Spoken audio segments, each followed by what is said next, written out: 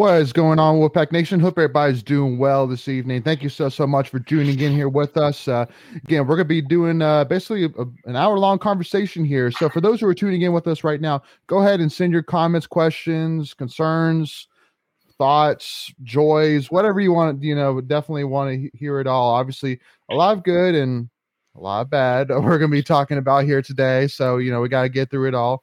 But obviously the glaring thing, which is staring us right to the face, because again, I feel like it's always good to start with the bad and then build up to the good, so we can end on the high note. So the biggest news today that Wolfpack Crazy already let us know is obviously the decommitment of Sean Phillips, the 4-star, 6'10", 6'11", 7 foot big man, depending on where you look, decommitted today. And so, Macon, I'm curious, your thoughts specifically, because I know that of all of us here, that I know you're the guy that has the most love and just cherishes NC State men's basketball the most, above all other sports, football or whatever. So I know I'm most curious to hear your thoughts. So, whatever kind of rant you want to get off or whatever, or, kind of what's your state of mind? Just go for it, brother. Give him a 2-minute time limit. Yeah. I don't know about that. First off, I feel like I haven't seen you guys in a while, so it's good to see you. Yeah. I'm not surprised about Sean Phillips. That's just recruiting, guys. When you have coaching turnover, you can expect to have some player turnover. And in this case, Mike Sumney was Sean Phillips' lead recruiter. It's just, it was kind of like, okay, I'd be more surprised if it didn't happen, put it that way. But I'm still disappointed. He got on one of I think the AAU circuits he's on, he was like voted like defensive player for that particular league he was in. And State could really use a defensive presence with Manny leaving. But there's guys that State can still find in the transfer portal. So I'm not more concerned than I was, put it that way. It's just a perception thing. Like when you're firing coaches, you lose Dillingham. Now you've lost Phillips, and you've lost Manny. A few other players have left. It's just kind of like, well, I'm not surprised, but it's just the thing where people look at you when it comes to recruiting rankings. The average fan who does not know will see, oh, well, State got a decommitment. And they, maybe they notice that Manny Bates left, but it's frustrating when you see that happen. But then you also see guys like Armando Baycott and Leaky Black come back to Carolina, and it's a totally different culture right now. So I hate to say that, but it is. But yes, they can get guys in the transfer portal. He was a freshman guy. I think you need young stud talent like that. So. You don't just find guys like that. You can find older guys who've played well, but it's just you don't know if you may have had a just absolute stud just walk away.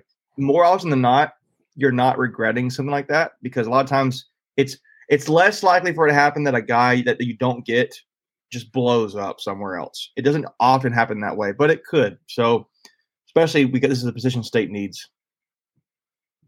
Well, because this one tweet here, which I think really stood out to me, was from Barstool Pack, and he basically lists, as of right now, so basically the players are currently, as we know, committed to the team next year.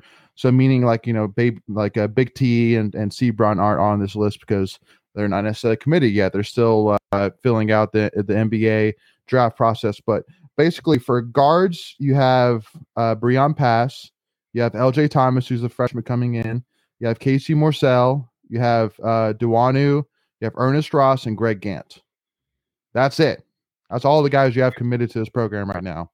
And that's crazy. You literally have 6 guys that are committed to this team right now for next season. So it's but Justin Cook, throws out there that yes, that we're going after the guy potentially from the University of Florida decommitted, and appreciate you just tuning in with us. So again, it's not necessarily time to, throw in the dumpster fire yet, but it's definitely already a dumpster fire. Yeah, pretty much. So collected daily. Yeah, exactly. So Greg, I'll hand it to you, and then Michael, I'll let you wrap it up for us. But Greg, anything to add to that? Yeah, I mean, Macon's right. It's just like, when you have a head coach come in, and someone gets fired, and you're always going to have these decommits. It's nothing new. Now, I will say he did at least wait for both of the assistant coaches to come on board. Maybe he had some talks with them. Maybe he didn't feel it outright. But the one takeaway I'm going to take away from this is you lose this guy who's an incoming freshman. Now you're probably going to have to recruit 2 guys. And the reason I say that is you have to grab someone from the transfer portal now, which is only going to probably have 1 to 2 years. And then you're going to have to transfer. You're going to have to get someone else from the transfer portal because you probably figured you would have had this guy for 2 to 3 years. Obviously, depending on if he blew up or whatever. But typically, you're going to have him about 2 to 3 years. So there's a good chance now you have to recruit 2 instead of just the 1. Mm-hmm. Yep. Michael? I don't know. Oh, man. I've had a lot of thoughts, but it's just like, it's not where you want to be, building your team off the transfer portal. I mean, it's good I think the transfer portal overall is a good thing, that you can go and get a veteran guy that you might need to fill a spot, but it's hard to build a whole roster off of it. Right. Like Macon was saying, I'm not that surprised he's decommitted. Because some knee left. But yeah, it's just tough. Well, right now. and just want to fast forward through and get to next season already, because this whole off season is it's going to be unbearable. It's just a pile on, right? Like, it's just like, what else more can we do? Like, what other negativity can happen within this program? Let me say this though, because I think you made a comment that you can't build off of transfer portal. I kind of think you can, because you can get guys who are like, you're still seeing guys like, you're seeing like freshmen and sophomores transfer that you can still get for 2 or 3 years. I think you can. It's just, I think what's not sustainable personally is the stuff that like you see Kentucky and Duke do all the time, like the one and dones. Like it is, I think we got an interview coming out with another coach for a different sport coming out, but how some of these teams have had like one and done success for so long. From their perspective as a coach, it's like, how is that even possible to continue doing that? So I don't think State's not looking for the one and done. I think Keats has done a good job trying to find guys who clearly are talented. I think you've seen that with Josh Hall and Jalen LeCue. You've seen that a few of these guys, Seabrons, become something, Terquavian. So Keats has an eye for the talent. So that's what makes me really disappointed that Phillips is going to leave, because I can bank on the fact that Keats sees talent and he knows what he's looking for. But you can build off the transfer portal. Like, we got mentioned here. Mentioned you can get those. There's a few Ole Miss guys. I think one guy one guy was down. Rodriguez was looking somewhere out west potentially too. But you can build off. Yeah, you're right. But it should be supplemental. It's not great. You need the freshmen too. Yeah. So. It is not a good look if you're constantly rostered with transfer portal guys. But if you're winning, who cares? But I get you're right. Wake Forest did it. Texas Tech did it. So, Auburn did it. Yeah, I think Iowa State too, right? It's just a matter of that. It's just been negative on negative on negative reason. Like, ready for like we've been talking for a while about these Ole Miss transfers, the University of Florida guys. So it's like, let's get one of them in. Like, let's get some excitement, in the program. So that's the thing, is that I don't think that today was necessarily like, oh, terrible. It's just like, it's not what we wanted to hear. I think that's really how that's basically what we tweet out. We didn't say like, darn, this is terrible. We just said this is not what we want to hear. So, but if we had go ahead, Michael. Could have gotten if we could have gotten a transfer or 2 already committed, and then we got the news Sean Phillips was decommitting, it'd be a totally different mood. That's fine. I feel like. Right. But again, Shane makes a good point, saying that we wanted a new staff, and now we complain about what comes with the new staff. And I agree with you. Again, we wanted a new coaching staff besides Keats, and we got it, and we got 2 guys that, again, we'll talk a little bit more about. But I think that we can say, we feel confident about their background, that they could be good additions to the program. And so with losing assistants, loses some of that pool from some of these recruits that were signed, to us. So. Again, it's it's the nature of the beast, I guess. So, but Yeah. At the end of the day, though, this should only be a 1 to 2 person type thing, not half your roster or over half your roster. Right. So hopefully Right. this is the exception, not the rule. Absolutely. No, and Rusty brings up, is this the lowest state of affairs with men's basketball in modern NC State history? I'm 53, and it seems that way. I mean, again, it's tough to really say because obviously, you feel the most about this offseason because you're in this offseason, but it's really tough to kind of remember. But I can't remember a season recently where you're heading into next season and literally have no idea who's going to be even one of your main guys. I mean, you have a feeling about who it could be, but you're not like, oh, next season we got this guy and this guy. It's like, no, next season, who knows? It's too soon. It's too early to really get excited. But I would say the Les Robinson years were pretty lean. True. when they had the playing game named after him. I mean, those were pretty lean years. So, but true. Yeah, I think you're right. I think this is the most current that it feels the worst from recent. Yep. So Macon, I want to get your thoughts. Obviously, we haven't had the chance to talk since or talk about really the new assistant coaches coming in. So want to kind of get your thoughts. I mean, it seems like overall, great solid background. Definitely seems like they're great on the recruiting trail. Can definitely help us there. Specifically in the transfer portal. So, I mean, to me, sitting here, and I think to all of us, it seems pretty positive. I mean, would you agree? And can you kind of add on that if you do agree? I mean, from a resume perspective, yeah, I think they are definitely upgrades from.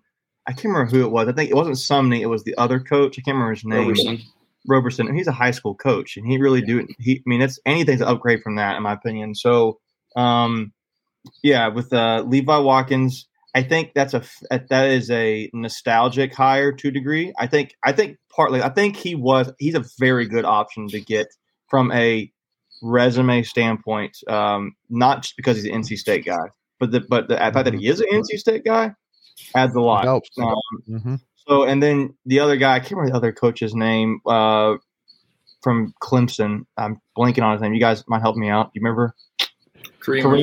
Kareem Richardson, yeah. So I know he is also regarded as a very good recruiter, and I think he was at Louisville when Kevin Keats was there. So he was the connection there. Was the head coach. Yeah. So those are going to be upgrades. I have heard Richardson is a very good recruiter. I think both bring some, I don't know the word is clout, but they bring some prestige more in the recruiting side of things, which I think you need right now of your state because you need the talent.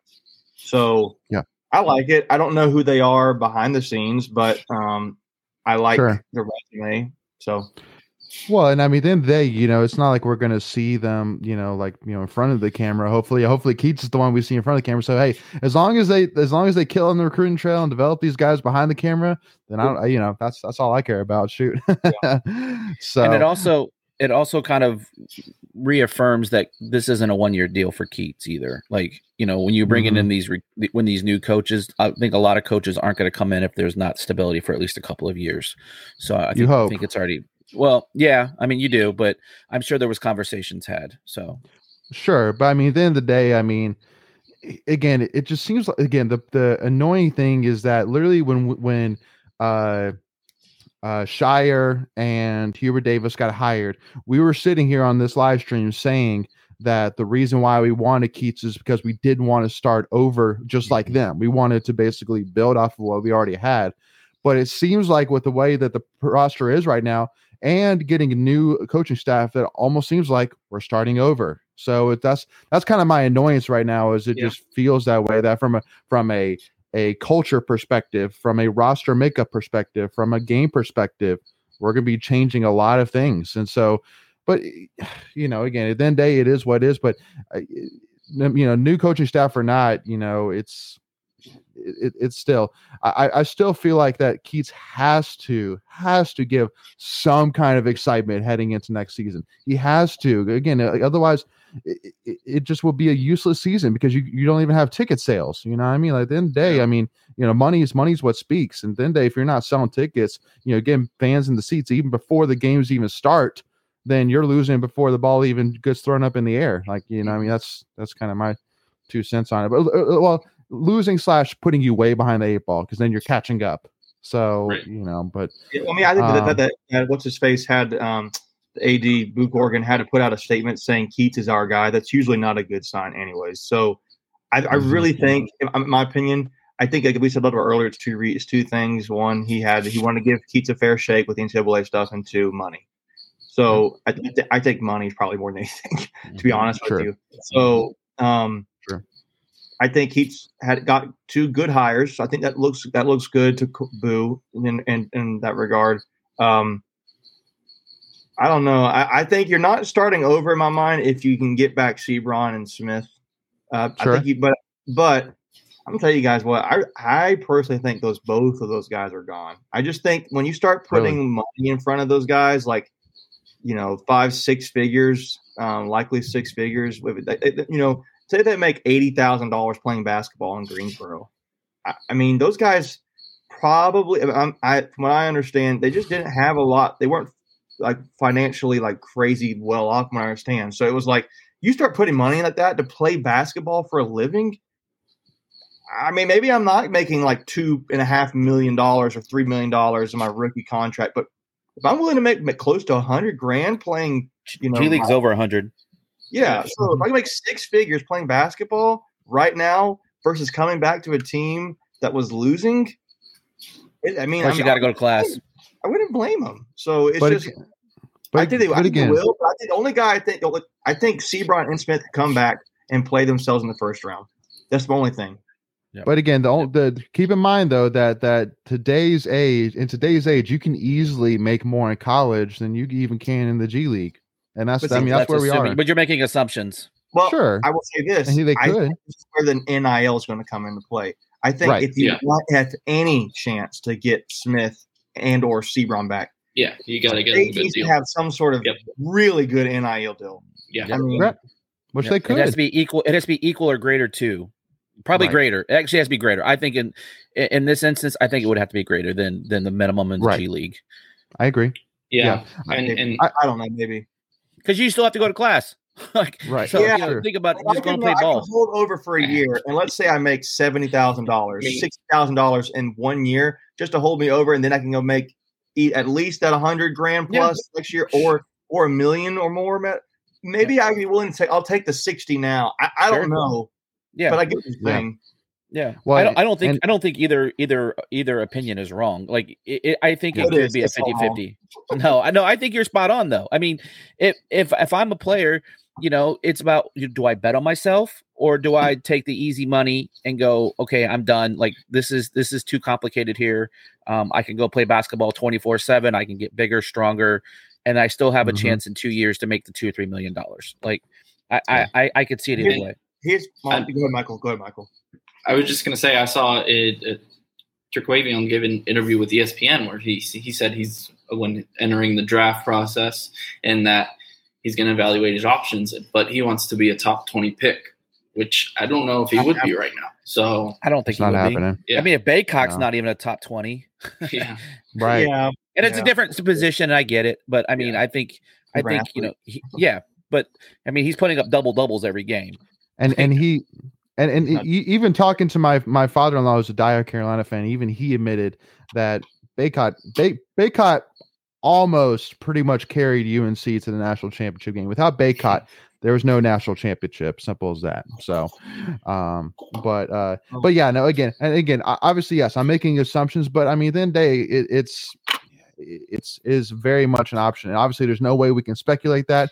There's no way we're going to know about that until it actually happens in terms of NIL deals. But I'm just saying that, I mean, with a guy like Sebron and Big T, with the idea of them coming back, there's a lot of businesses, in the Raleigh area that would be more than happy to, sure, I'll throw some money your way. If you just promote my business, absolutely. Like, it's definitely out there. But so switching over, one thing one other negative I wanted to talk about with a different cousin of a sport is women's basketball. And this isn't necessarily a negative of like, like terrible. It's just like a what the heck. So literally a week ago today, or what, was the WNBA draft, and so obviously the biggest piece of news was Alyssa Cunane going 17th overall, in I think the 5th pick in the second round, to the Seattle Storm. And I tell you guys, I had my camera ready at like the 5th overall pick, like really ready, like ready to get a video of it.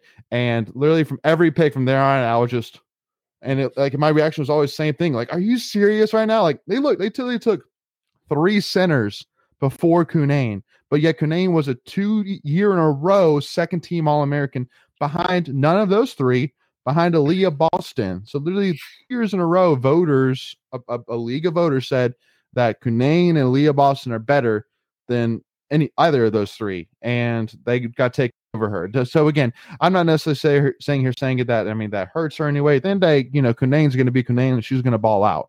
And so I'm not necessarily worried about her, but it's just it's annoyance for me as a State fan, because I would have really loved to have added a first round draft pick to the WBB, to the women's basketball program's resume.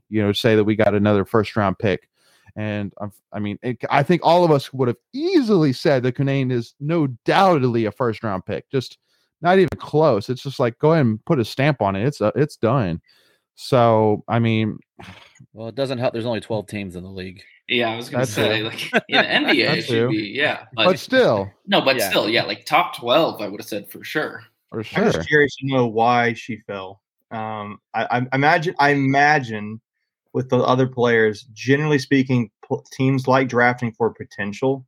And I wonder if they're thinking Elisa's has already kind of, I don't want to say reached her ceiling, but kind of like you kind of already know what you're getting, but there's maybe players who are still a little raw that they could blossom into something, even more athletic. I don't know, because I think Elisa's just proven it. Like, I don't know. I just thought it was interesting to be curious to know why she fell. I don't know the answer. That's a good take, though. I mean, a lot of these teams do draft on obviously its potential, but like you're saying, they fit our system, right? And some of that's just that. It's the system, and the way the team is different, they run. And now these leagues want these long guards, that can shoot.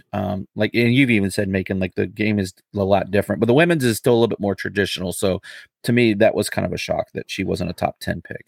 Yeah. But see, again, like in today's women's basketball game, the 3-point is where it's at. That is the live or die is off the 3-pointer. And you literally could take a center that shoots 35% on average, depending on what night you're talking about, behind a 3.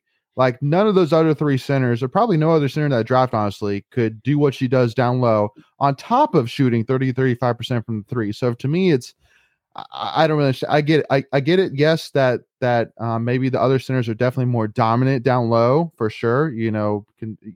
But I mean, I don't know. I didn't really understand it. Just Cunane was just such a great all around center that I thought would have been perfect. But and she still, I mean, not to say that she isn't perfect, but I'm just saying that it would have been that every single team would said, "Oh, I'm going to take her before any other center." But I will say this: NBC Sports. I'm just looking at an article that said winners and losers from the WNBA draft, and they definitely have Seattle having as a winner.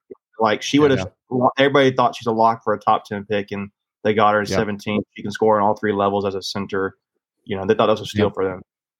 Yeah, absolutely. Yeah, and they're good, and they're a good team too, from what I understand. Like, they're one of the top teams, and she gets to go play with Sue Bird, which is a legend in and of itself. So that's crazy. I think she's gonna have So I think she's gonna be surrounded with some good talent. Plus, Raina's out there right now too on a tryout basis.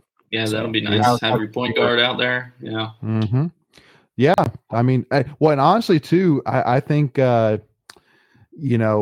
I think Seattle's calling Arena because obviously the idea of having, potentially the point guard who played with Cunane for 2 years on your team, then that helps a lot, for sure. Having that chemistry there, that it makes it a lot more enticing to sign Arena. So, so absolutely. And then obviously the other piece of big news is Kayla Jones also getting drafted. I think it was 22nd overall. Yep. 22nd overall to the Minnesota Lynx.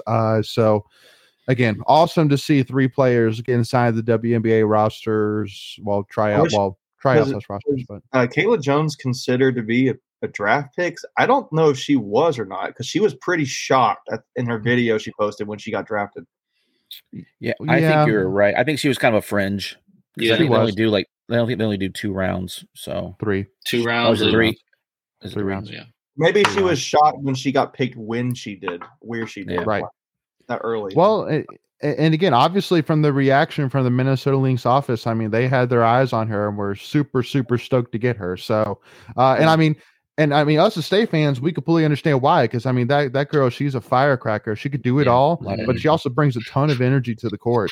So again, I mean, to me, she's well worth the 22nd overall pick. Well worth it. So, but again, adds to it. So before we talk about Mimi Collins, I wanted to touch base on David's comment saying, how can what happened today not be bad? We couldn't stop anybody inside. Now lost Manny Bates and Phillips, 2 great defensive players. Macon, would you like to comment back on that? I'm reading through this comment here. I was looking at something else. I would say it is a negative. I know there's going to be some. Again, I think people are going to paint the transfer portal as, look, State can still get impact players in the transfer portal. They can still get impact centers and point guards. They're going to have to, and those guys will have experience where Sean Phillips doesn't. Maybe Sean Phillips is a guy, because we're thinking, okay, he's a four-star guy going to come in. He's going to immediately be like a 12-6 player. Well, we don't know that. He might, but he's. You can go and get a guy, and you can go and get a guy in the transfer portal right now who is averaging 12-6 potentially. And but I will say it is a negative in my mind, no matter how you look at it from a perception standpoint. The general fans going to look at recruiting rankings and see, oh, State lost a recruit, and they only have one guy when they thought they might have gotten him and the early enrollee with Dillingham, but that didn't happen. So, it is a negative. I think anybody who starts to sugarcoat it, I think is a little rose-tinted glasses, but I think we're trying to look at it pretty fairly. It's like, it's not great, but State can still make up for it. It's just not a good look, from a PR standpoint, if you will. Yeah. Was Gibson a 4-star coming in? Gibson. Was he a 3? He was a 3-star at most. Was he a 3? Yeah. Jalen Gibson. Oh, Jalen Gibson. Yeah, he was a 3-star guy. He committed to Wake Forest originally. And I'm sorry, I didn't mean to cut you off. The only reason I was saying that is there's no guarantee, right, that they're going to come in and be that guy to start off with. Some of these guys that are coming in at 4 stars are projects, and they really don't make that step to the second year. Kind of like Manny, his first year was very raw, and then the second year he stepped up. So there was no guarantees about Phillips coming in right away. Now, Ernest Ross, I think he was a 4-star captain. Yeah, I think you're right there. But the point was, and just to piggyback off you making, is there's no guarantee he was going to be, like you said, a 12-5, 12-6 kind of guy coming in. So we as fans like to put high expectations on these kids, and they don't all develop at the same rate. Yeah, I mean, it's definitely negative, but it's just like there's still plenty of time, and Keats will get players into the portal. It's not like we're losing Sean Phillips and not replacing him with anybody going into next season. So just and expect this to happen quick, because May 1st is the deadline. So it'll start happening really quick. Yep. So jumping back in, obviously one of the biggest other pieces of positive news from the women's basketball side was the announcement of transfer Mimi Collins from the University of Maryland, who also spent her time as started off her career at Tennessee before the coach got fired before Kelly Harper. So for those who don't know, Mimi Collins is a front court player that averaged 7.9 points and 4.8 rebounds per game. While starting 15 of 32 games for Maryland. In the season prior, she actually averaged 10.6 points and 6.2 rebounds. So again, she's a career 49% shooter inside the arc, 38.3 shooter from the 3, and she's also a career 78% free throw shooter. Again, I mean, definitely a solid player that gives a lot of gives that size, because I think with Camille Hobby, she's not necessarily the size player per se. She's more of the nitty gritty, she just goes after it kind of player. But I think you actually need somebody with some height, which Mimi Collins can definitely give you. But one other thing I wanted to kind of throw into this conversation as well is so Women's Hoops actually from Twitter put out a tweet out there saying that read an article NC State has 6 available scholarships. Going to be interesting to see how Westmore rebuilds. Diamond Johnson, Jakia Brown-Turner, and Jada Boyd are back. They brought in Mimi Collins from Maryland. I expect Camille Hobby and Isaiah James to play more. And somebody quote tweeted it saying, y'all are sleeping on Madison Hayes. And that was actually, yeah, no, for sure. The guy who tweeted Dre beat me to it, but we retweeted it and liked it, and deservedly so, because again, it's Madison Hayes is, again, I've said all along that I've been a huge fan of Madison, so I'm more excited about her playing and seeing what she can do with some serious minutes, before anybody else. Like I'm stoked to see her play. See what she can do, because I think she can be a huge energy person for this team. So yeah, she's the same kind of size as Jakia Brown-Turner. They're both 6-foot guards for girls, and that's pretty big for a guard on the outside. And I think for her, she had took a year to learn the system coming from Mississippi State. So yeah, I think she could be. I would be surprised. I don't know if she's gonna be a starter or not, but I think she's a 5-star player. So the talent is certainly there. I think it's just getting everything to click. Yeah, absolutely. Greg, anything to add to that? No, it'll be interesting. I mean, Wes likes to do like a kind of like Keats with a 3-guard. So yeah, you have James and you have Diamond. Obviously, will be running point, and then you have Jakia. So yeah, there's going to be plenty of shots to go around this upcoming season, and I definitely see Madison right there in the mix, and then James has flashed, and so yeah, I think we're going to be fine. We just probably need another point guard at some point, because we did lose 2 in the transfer portal, and so. Yeah, I think we'll be fine. 6 is. I was actually kind of surprised at that number of 6 scholarships available. I didn't think we had that many, but it kind of makes sense now with losing 3 or 4, and then 2 in the transfer. So, yep, 4 seniors, right? Yeah, 4 seniors and then 2 transfers. So that does make sense. Yeah, that makes sense. I didn't put it together until you just said that, but I'm excited. I mean, I think it's a retool. David already mentioned what I was thinking about. Sierra Rivers. Yep, Sanaya Rivers, sorry. From South Carolina, there's potential there. She'll have 3 years wherever she transfers to. So that would be a great get. Yeah, I'm not worried. I mean, Wes knows what he's doing. I don't question the women's basketball. So, and Wes I trust. Well, and again, I've said this before. I'll remind for those who haven't heard it again that when they were at the ACC women's basketball tournament, then Coach Moore was getting interviewed. One of the things that really stood out to me was how basically whoever it was that was talking interviewing him was talking about losing 4 seniors next year, and talking about like, how are you gonna what's your mindset gonna be heading into next season? He was like, oh, transfer portal, which I mean, like he literally said it like that, almost like sounded like, oh, like I am going to be like glued into the transfer portal, which I mean, if you have players like Jakia Brown-Turner, Diamond Johnson, Camille Hobby, Madison Hayes, I mean, most coaches would be like, yeah, no, we'll just, get a couple players and build around it and we'll be fine. But like to him, it almost like came off as like, oh gosh, like, yeah, we definitely need help. So I mean, to me, that was almost like again, a huge, I guess, positive, because obviously it just shows, just like you were saying, Greg, I mean, obviously the standards that he has is like, I mean, that's a great nucleus to have, but we need more. Like, we need more, and I'm going to get more. And so, I mean, obviously, Sanaya Rivers, being from Wilmington, I mean, it's a very interesting and very doable, possibility of getting her over here. So, Lynn asked about kind of what are the other possibilities of women's basketball. I think that's the one that's the most, interesting. But there's one out of Maryland still that we talked about a couple weeks ago that we liked. A couple of the coaches liked her tweet, so it was just kind of something that I picked up on. No guarantees there, but and then another one from Notre Dame, if I'm not mistaken. Correct. Yep. Okay. Yeah. So again, we'll see again, but definitely of all the sports right now, women's basketball is the least one of any kind of sweat whatsoever. Yeah. Right. So got to talk a little bit here again. Now heading into more of the positives. Got to talk about Pac-9 here. Obviously huge series this has come up. Well, I would say huge 4 games, honestly. And I know Rusty's been dying to talk about it, and I'm sure Justin's still with us. And if he is, I know he was too. But I mean, 4 games, 3 of them coming from behind, and specifically the one Boston College game, we were down 6-0 heading into the 7th. If I'm not mistaken. We came back and won.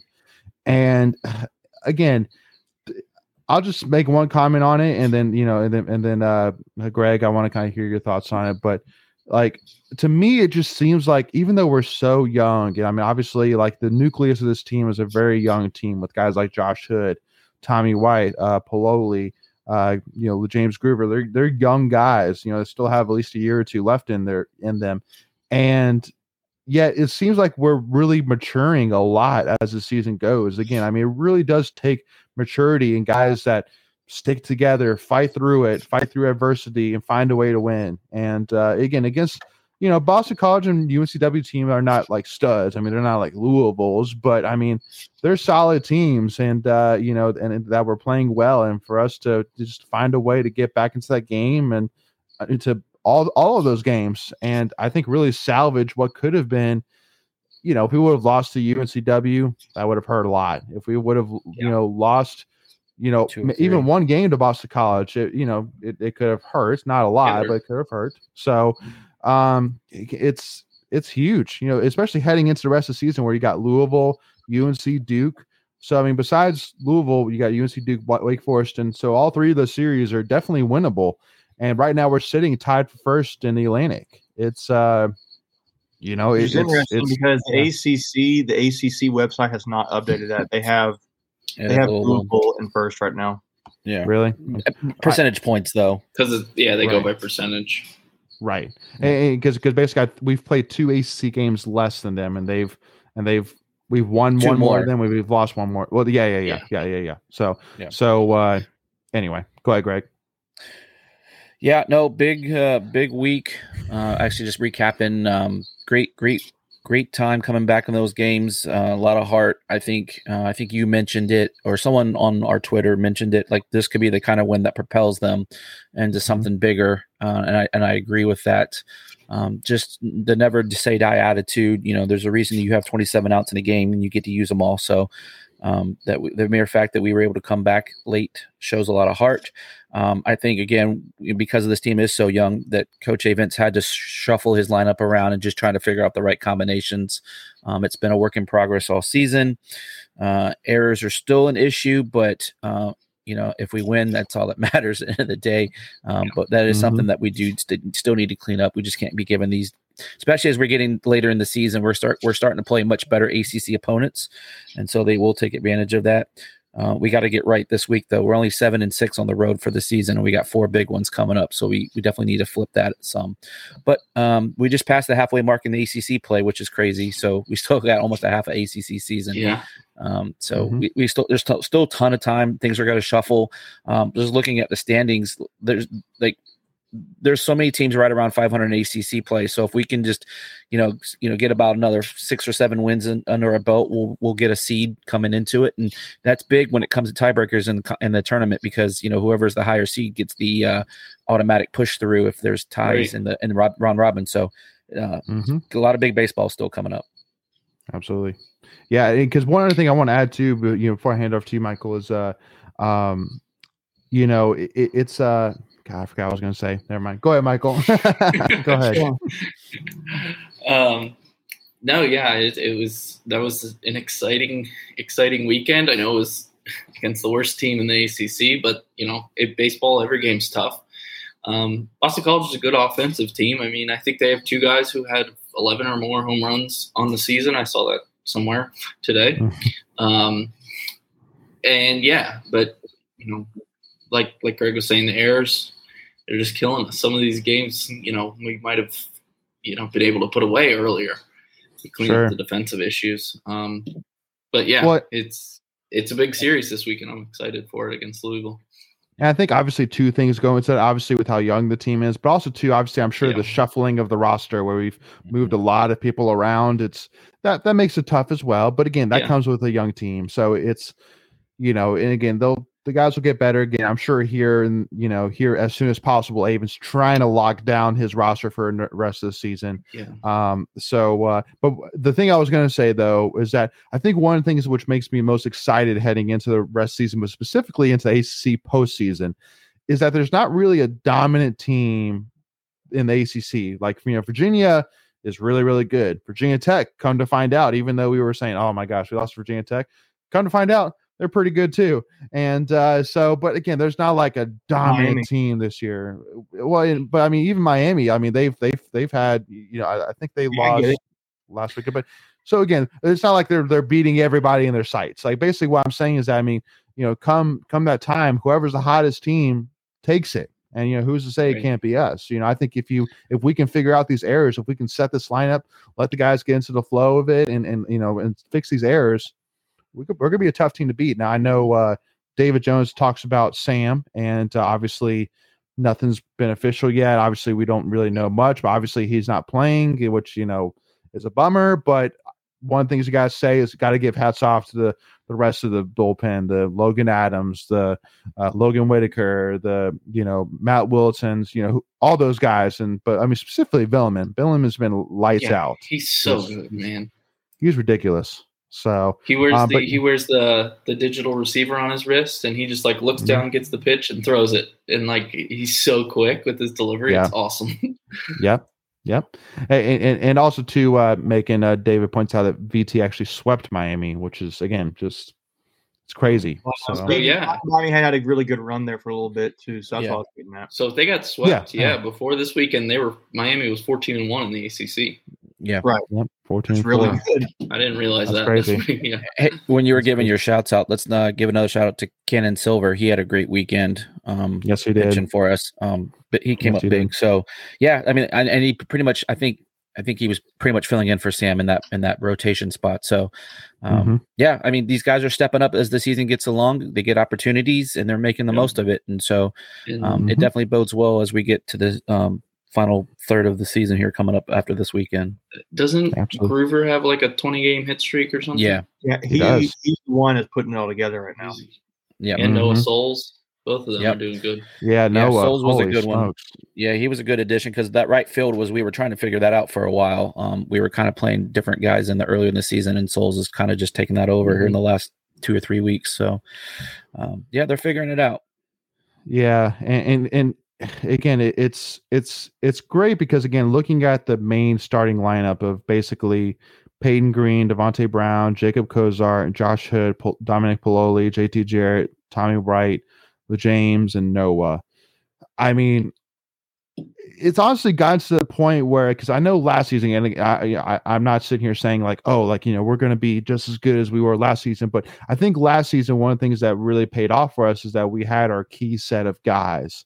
And now the one thing which I will say is, I mean, there's been some other guys this season that have done good things as well, like the Eddie Izerts, jumped in there a couple times, done well.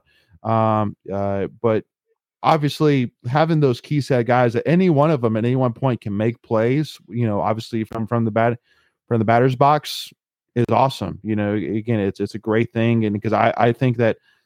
Honestly, this year we're feeling just as excited, if not more excited, this year about our bullpen than we were last season at this point. So, now obviously getting if we can get Sam Highfield back, that would make things a lot better. But even still, I mean, again, Kenan Silver has a 2.13 ERA. Like he's 5-0, like, and he's had 14 appearances. So, he's done amazing, and obviously Logan's done his job, and so again, I think it's a good looking up right now, and obviously, who was it? Somebody pointed out about this Louisville series is huge. Like if we could clinch a series this weekend at Louisville, because also too that gives us firm clutch of first place, which is huge. Yeah, so definitely.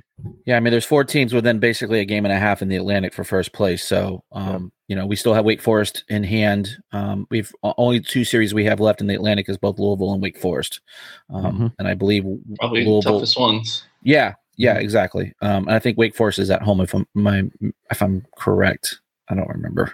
But we have to win I mean, every ACC game, if you're going to lose any games, lose the midweek games, and bank all your wins for the weekend. Obviously, you want to win them all, but midweek games aren't as devastating as the weekend series that are have left. Well, specifically Wednesday against High Point, because Macon and I will be there. So we prefer if they didn't lose in front of us. So, no. And Beck Wolfpack 813 says last year's team was special. And I mean, and again, that's why I said there's no way are we sitting here comparing them, but it's just at the end of the day, it's more of, obviously the guys who are on this team look at last season and because again, it's kind of like a recipe. What was the formula last year that really worked for last year's team? And one of the things that really worked is we had a key set of guys that hit really well at the right time. And I think that right now, all these guys are hitting well at the right time. Tommy White is hitting well. James Gruber is hitting a 20-game winning streak. Pololi's doing, hitting well. JT Jarrett's still doing his thing, with a little bit of bunt, a little bit of single here and there. Devontae is finding the fence. Again, like we're getting runs in when we need to. So that's huge. And then on top of it, we have a great bullpen right now with a great closer. Probably. And like Chris Millman could give Evan Justice a run for his money. That's all I'm saying on that. But go ahead, Michael. I was just going to say, I mean, let's remember last year, halfway through the season, nobody was thinking that team was going to be a College World Series team. I mean, nope. It's all about May. It's all about May. Yep. Just like Ava says, just play your best baseball in May. Or as the NSYNC would say, it's got to be May. There's a reason we. So stupid. Where's the crickets effect? Where's the crickets? Yeah, we need a soundboard. We did miss you. I mean, that's hilarious. I'll sort myself out, guys. I'll talk to you guys. Are you sure you're not a dad? That's a total. Right. That was a dad joke. So, but yeah, again, obviously got to give hats off to Coach Hart, Coach Chrysler, and Coach Avon for doing an amazing job of getting these guys together, playing well at the right time. They're confident, they're excited, the chemistry is the highest it's ever been. The fan base itself is excited right now for this team. So again, right now, things are pointing in the right direction. That's all we're going to say about that. At the end of the day, we still got a lot of baseball left for the postseason. So, and then David Jones asked, did Georgia Tech sweep UNC this weekend? I don't believe so. 2 out of 3. I think 2 out of 3. Right, that's what I thought. But Clemson got their first ACC series win in over almost a year. I think it was like against Wake. Against Wake, which was huge for us. Oh, so shout out Clemson baseball for helping us out. Absolutely. And then Major Wolf says, I need help. Well, if there's anything to do, we all do. Anything we do, right. We're State fans. We all need help. So there's a fan crisis line. Right. Exactly. But yeah, obviously too, one of the things I saw earlier that I wanted to touch base about real quick is obviously with the Football Power Index coming out and not having us in the top 25 at number 26. Come on, we were. And once again, you said you were starting off with a bad in the beginning of the show. Are you surprised? Because no one should be surprised. See, I'm saying this because it's not really bad, but it's not really. I mean, it's not good, but I mean, it's not bad. I mean, it's just like because anybody who's freaking out right now just doesn't. Well, anybody who's freaking out right now just doesn't know what the Football Power Index is. It's all analytics. It's all algorithms. It's just an equation, yeah. It's and you can manipulate. You can manipulate the equation however you want. I like in-game fortune alphas thing. Football per idiots, right? That's actually really good. Yeah, I'm surprised Doran hasn't come up with that one. No, I mean, like, come on, State's never gotten love in the media, like hardly. Now, I'm even surprised that we're getting attention like a top 10, top 15 at all. So, sure. At the end of the day, guys, we'll just play on the field. Who cares? We're going to win. Exactly. Well, staying healthy, but it's really to have a conversation to keep it in the news, right? Like, so there's a reason they strategically drop it on. I think it was like last Tuesday or Wednesday, whenever it came out. It's to keep college football relevant. Yeah, I mean, Texas was at number 6. Yeah, but who was at number 6? Texas. Yeah. Oh, yeah. I mean, that tells you everything you need to know about it. But But the mere fact is, if anyone read the article that was dropped with it, there was lots of mentions of NC State. Kind of surprising that or overachieving that ranking if, they had to make early predictions. So the sky isn't falling. It doesn't mean anything. The first poll that matters is the CFP that comes out in like mid-November. So everything else is just fun talking. Yep. Yeah. Absolutely. Like the AP poll doesn't matter anymore, really. No. So it's just for fun people like us to talk about and just to get upset with, but it's not, it doesn't, well, really and again, I mean, attention. Like, and because you really kind of look at it, because there's 4 teams, if I'm not mistaken, from the ACC that were ranked. It was Clemson number 4, Pittsburgh at 9, Carolina like 15 or something like that, and then Wake, the 4th one, Wake. Yeah, Wake. They were like 21, 22. Oh, there was Pitt. That's right. You're right. Pitt. Yeah, Pitt was like a 9. It was like, it was Carolina, Pitt, Wake, and Clemson. But like when I saw Pittsburgh at 9, I had to like go back and be like, can he pick us in the draft, right? Okay. Yeah, right. He didn't come back. I don't know about that. But yeah, no. So again, there's no beef in that whatsoever. And at the end of the day, again, hey, just like we said, NC State always does best as the underdog. So now, again, I think heading into the season, we're gonna get some of that juice that we rightfully deserve. But again, I think that hopefully with this team, it knows what it knows what it needs to do. Like, again, all these guys are coming back for one reason only, and that's to win the ACC championship. So I think, even if we were put as like a top 5, like they're going all the way, or like they're terrible, they're going to be last place in ACC, they're so overrated, then the guys, they're going to do what they're going to do. They're going to do what they need to do on the field, and they're going to whoop ECU's behind come September. That's the hope, right? So but the biggest takeaway of that is just how weak the Coastal is. I mean, that really is the argument for that index. That the end takeaway is, well, you're ranking all these teams in the Coastal because in theory to win it all, you have to win your division to even qualify for the ACC tournament, the ACC football championship.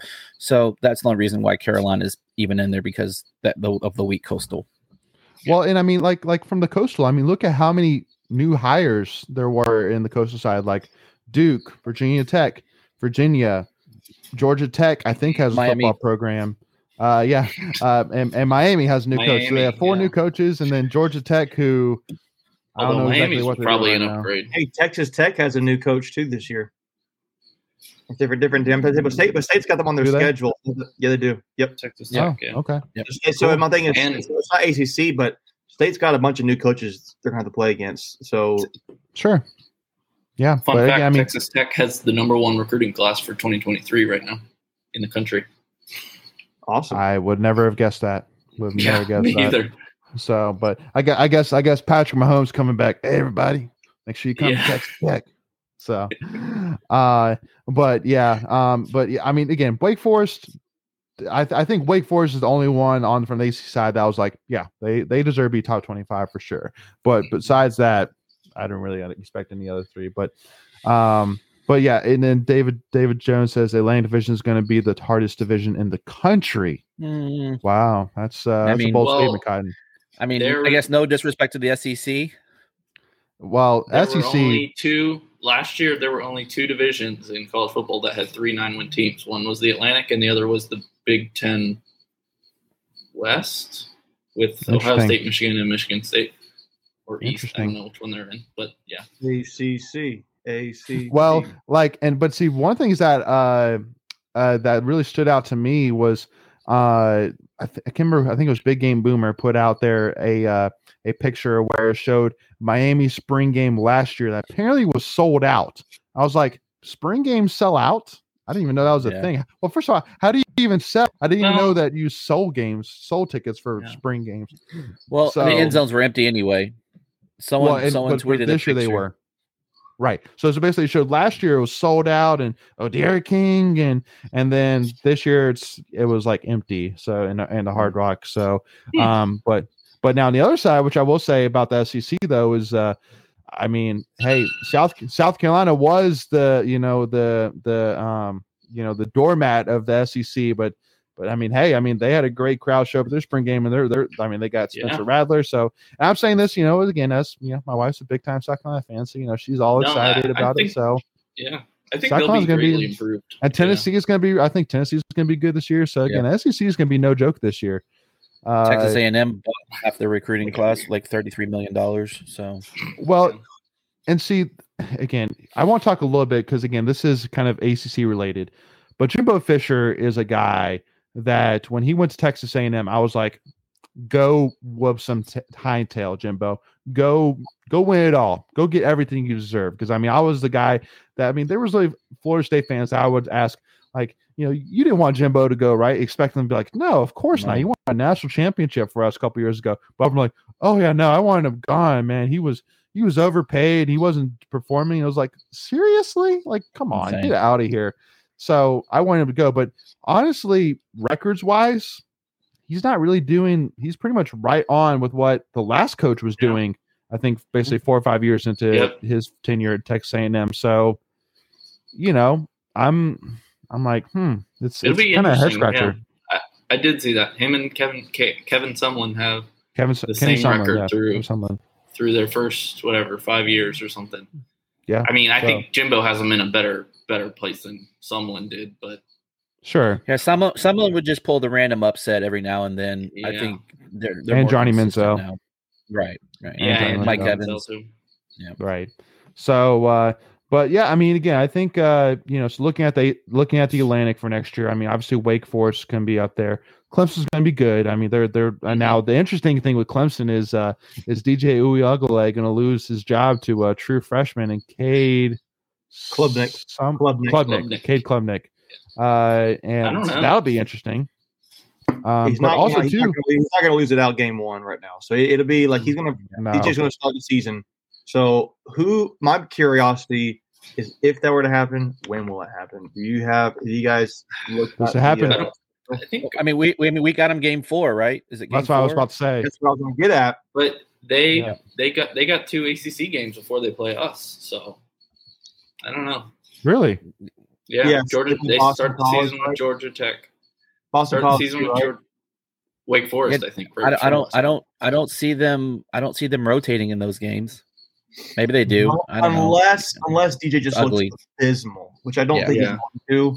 No. Personally, I think it would be if, hypothetically, I'm not saying we would win. But let's say if we were to beat Clemson, I would be curious. I think they would evaluate the loss to NC State and then the how he's performed up till then on pulling or not. Yeah, I don't think maybe they roll into the NC State game with a QB controversy. They don't know who's going to start, and they want to keep State on their toes. So yeah. So I see it playing 2 different ways. One, that's a home game for Clemson. So if you're going to roll them out, that's the game you roll them out, right? Because it's a home crowd. It's not on the road. But I don't think you roll them against State defense. So that would I would think he would get at least a half or so before that. I don't think he would just come in and that would be his first game. Who's their third game? Like who? I'm sure they got a cream puff in there somewhere. It's some. I forget, but So I would think that would be the game that he would get the most action. You would assume that they would get ahead in that game. They play Georgia Tech, and they play Furman, then they play Louisiana Tech, and we play Wake Forest. We're their 5th game. 5th game, yeah. Is that our first? Yeah. So it's our. Is that our 4th? It's our. Oh, I'm gonna say you're wrong. Wait, I know, right? Because we have ECU, Connecticut. It's our Texas 5th game. Our 5th game. It is our 5th game. Okay. It is our 5th game. And then a cupcake. Charleston Southern. That's right. Okay, they don't get a cupcake for us. And I wouldn't even call Louisiana Tech a cupcake because they were tough last time we played them. But it's at Clemson at home. It's Georgia Tech, Furman, Louisiana Tech, Wake Forest, and then NC State. And then they have to go on the road to Boston College and then on the road to Florida State. I mean, Clemson. But they don't play Wake Forest before us, do they? They do. Yeah. Wow. That's a tough one. And at Wake Forest, right? At Wake Forest. Forest. I mean, Well, I mean, hey, they play well. They play well at home. So hey, that 25,000 strong will make some noise. Yeah. Yeah, but and then David Jones points out about Boston College. I mean, they're going to have a bounce back year, I feel like, and then obviously Louisville's come back with Lee Cunningham. So, I mean, I agree. I think Atlantic could be up there for sure. But I mean, are they SEC level? No, but I Syracuse. mean, I'm kidding. yes, Syracuse. Oh boy, like watch out. I don't know. No, I mean, this is a again, make or break for Dino, so this could be Dino's last year. It I will love, be I, I like Dino a lot. I do feel like bad him for too. him. It will be. They the only reason why I wouldn't is if they're still really hurting with money. So Right. Exactly. So, You see, it's not but going to be the again, Carrier Dome anymore. Their lifetime deal is now expired somehow. It's not the Carrier Really? Dome anymore. Yeah. no, they'll play Really? the Carrier. They'll do No, the he's talking about the naming rights. You're talking about the naming The rights. naming, right? Naming rights, rights. yeah. naming Supposedly rights. they had a lifetime deal with Carrier to name it the Carrier Dome, and somehow they've gotten out of that contract. Trying to get money out of it. Man, that would Yeah. be interesting. They should Wow. somehow. I got an opinion. What are your thoughts before we head off? What are your thoughts about State playing at PNC Arena? Because I know that's a big thing. People like. Do you think they should play at PNC? Do you think they should move campus somewhere? Football? Move it to campus somewhere. Basketball. No. PNC. Did you ask that, Michael? No, he's saying play It's a outdoors joke. at Carter Finley. Oh, That okay. might be better. Yeah. Put the men's basketball team in Carter Finley. Put the football team in PNC. See what happens. I like it. I I like it. I'm not a fan. I mean, everyone that has said anything that PNC was built for hockey, not basketball, so the sight lines aren't even that great. It's a big arena. Your fans are kind of far from the court, minus the student section. Everything that was right about Reynolds is wrong about PNC. So I think you only need about a 12 to 13 seat arena, 12 to 13,000 seat arena for basketball. I think what is PNC, like 18 or 19? 18, yeah. Yeah. So I don't know. I mean, when we're good, it's a good environment. When it's full, it is Yeah. It's popping. jumping. Man. Oh, sure. Yes. But that's a big if your program's doing good. So, I mean, I'm kind of of the opinion they should build something on Centennial and just like build some out there, maybe make it a little smaller. But I don't know, man. Like, I'm not saying like I just feel like though if we play in PNC and we were just like what we historically have always been, well, not always been, but we've historically been since the pre-90s and then moments here in the last 30 years. State could play there, but that's just not happening right now. So I think it's interesting. Well, and plus again, you have all the. Go ahead. Go ahead. We have I all was going to say, plus with all the PSLs and everything like that, a lot of the folks Right. don't even go to the games. So We even own if it, right? We own it, right? No, we share. We No, share with the we lease Hurricanes. it. It's a Mhm. 50-50. We lease it out. We lease it out though, right? To No, them, right? It's no, it's the other way around. Okay. Mhm. Yeah. So Yeah, it's we have a 50-50 contract. on the gate and all of that. But with all the PSLs that are sold, like those seats are taken for a lot of them, but they don't go. Like a lot of corporations have bought them up and yada yada Right. yada. They go unused. Only time Right. it gets used is Carolina or Duke. And that hurts your hurt basketball. Yeah. Well, Mhm. and again, obviously, this is all just talks. Obviously, I mean, we're locked in. I mean, we're not going to head anywhere anytime soon. But and obviously, David Jones. Hopefully, Greg just answered that point about why there are empty seats on the lower levels. But the one thing that I would say that PNC does bring that maybe a arena offsite couldn't bring, at least immediately, is that it does have the wow factor in terms of, I mean, the scoreboard is obviously amazing, and then it's got all the lights, to add to theatrics, for entrances. Like, I mean, it's really cool, but it definitely needs the fans in order to really make it what it's supposed to be. Otherwise, just like last year, it kind of looks like a joke a little bit. So I was going to say, so we can see ourselves losing high def. I mean, right. Exactly.